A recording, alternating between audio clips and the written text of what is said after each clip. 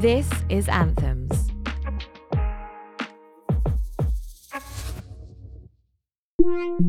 My name is Moya Lothian-McLean. I am a journalist, researcher, and host. Thank you for joining me today. Your word of the day is rootless. It's a balmy August evening in 1977 and you are going out tonight. There's excitement and red stripe pooling in your stomach as you head down Moss Lane East. You're dressed sharp, beaming a wide, white smile. Now you're ducking through the Reno's doorway and down the mirrored staircase into the sweaty, smoky basement of dreams filled with gyrating bodies. There's such a groovy party, baby. Marvin Gaye is crooning. This is it. Manchester's most famous club for a generation of black British kids who are blurring entrenched racial divides because they're half white and no one knows what to do with them. The Reno. By the time I first visited the Reno in August 2019, it has been demolished for the past 33 years. The Reno's remains have been moved from the midst of Moss Side, which is where Manchester used to chuck non-white newcomers and leave them to get on with things. Now, the Reno commands an entire floor of one of the city's whitest and most elite art institutions, the Whitworth Gallery. The club has been resurrected and life breathed into it anew by Linda Brogan, playwright and chronicler. One of the Reno's original mixed-race patrons, she has excavated the sleeping site, dug up lipsticks and flares and mud-smeared bottles of Magnum and put them all on view in a gut punch of an exhibition.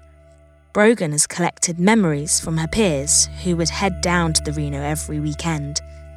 I read them, drink in the words about the experience of kids born of parents from the opposite ends of the ethnic spectrum. They called them half-caste back then, of course. Half black, half white, straddling both worlds and yet belonging in neither, with both their black and white sides eyeing them mistrustfully for not quite being whole. I cry and I cry and I cry. I have never seen those that are both black and white represented like this by a cultural institution. History, often penned by white people, sees blackness as a monolith rather than representing its nuances and individual glorious identities. It's like the one-drop rule that poisoned America. If you have a drop of black, you are black. But this does a disservice to all of us. I love my blackness, but I cannot claim to be black in the way it is commonly recognised and codified. I am light-skinned and white adjacent with the privilege of colorism on my side. I did not grow up with direct access to my Jamaican culture thanks to a Jamaican daddy who took the absent father trope a little too seriously. It would be fraudulent to say my experiences are broadly representative of being a black woman as society understands that identity. But I am also not a white woman. I am racialized and recognize it. No, I sit firmly in the intersection. And far from alone. The reason mixed race has become a lazy synonym for black and white children in the UK is because it's such a common mix, and it's not like we're not represented in the mainstream. But it can still be lonely. When you exist in the grey liminal space at the centre of a racial Venn diagram, it is difficult not to feel unmoored, rootless. Historians call mixed figures from the past black, or if they're lighter skinned yet, white with rumours about Moorish parentage, the truth of which they think they can discern from the curl of their hair. It is difficult to trace a cultural history of people like you when you are mixed race and mixed up. And those histories matter even more when your personal ones have been erased, when the name your absent father passes down is that of a Scottish slave master. To identify as mixed race is often a scrabble for roots, wherever you can find them. The Reno anchors me. Here, for the first time, I feel the legacy of the mixed black and white kids who came before me and had to navigate their own lane in their own time. It hits harder than I think possible. I remember my own Reno, Dalston's infamous visions. In that packed basement, surrounded by all forms of blackness, my sense of self calcified, and I grew confident in my identity as a child of both black and white.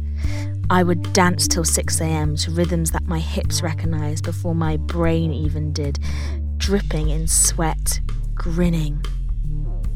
Going into the Reno at the Whitworth, I see that experience reflected in the brown faces beaming back at me from faded photos and battered clutch bags that have gone from lost property to historic artefact. It is in that moment I realise the truth. I am not rootless at all. Here is my lineage, hidden in plain sight the whole time. The unique experience of mixed-race black people is finally being dug up by those who are living and have lived it. The Reno opens my eyes.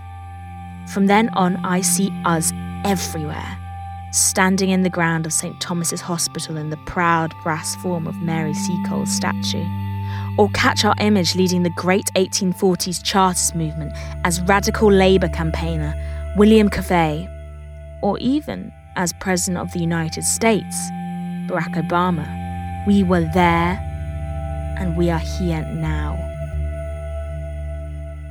Our history is not black or white. We don't have to pick a side and repress the other in order to find the roots that were planted for us long ago. Mixed people of black heritage aren't a new invention. We've been here for time immemorial. We represent complex racial relations and should be recognised as such, wholly ourselves, not shunted into binary categories. As I look at the Reno's remains, the old cans of Red Stripe, the lipsticks, I think it is time to water our roots and let them grow.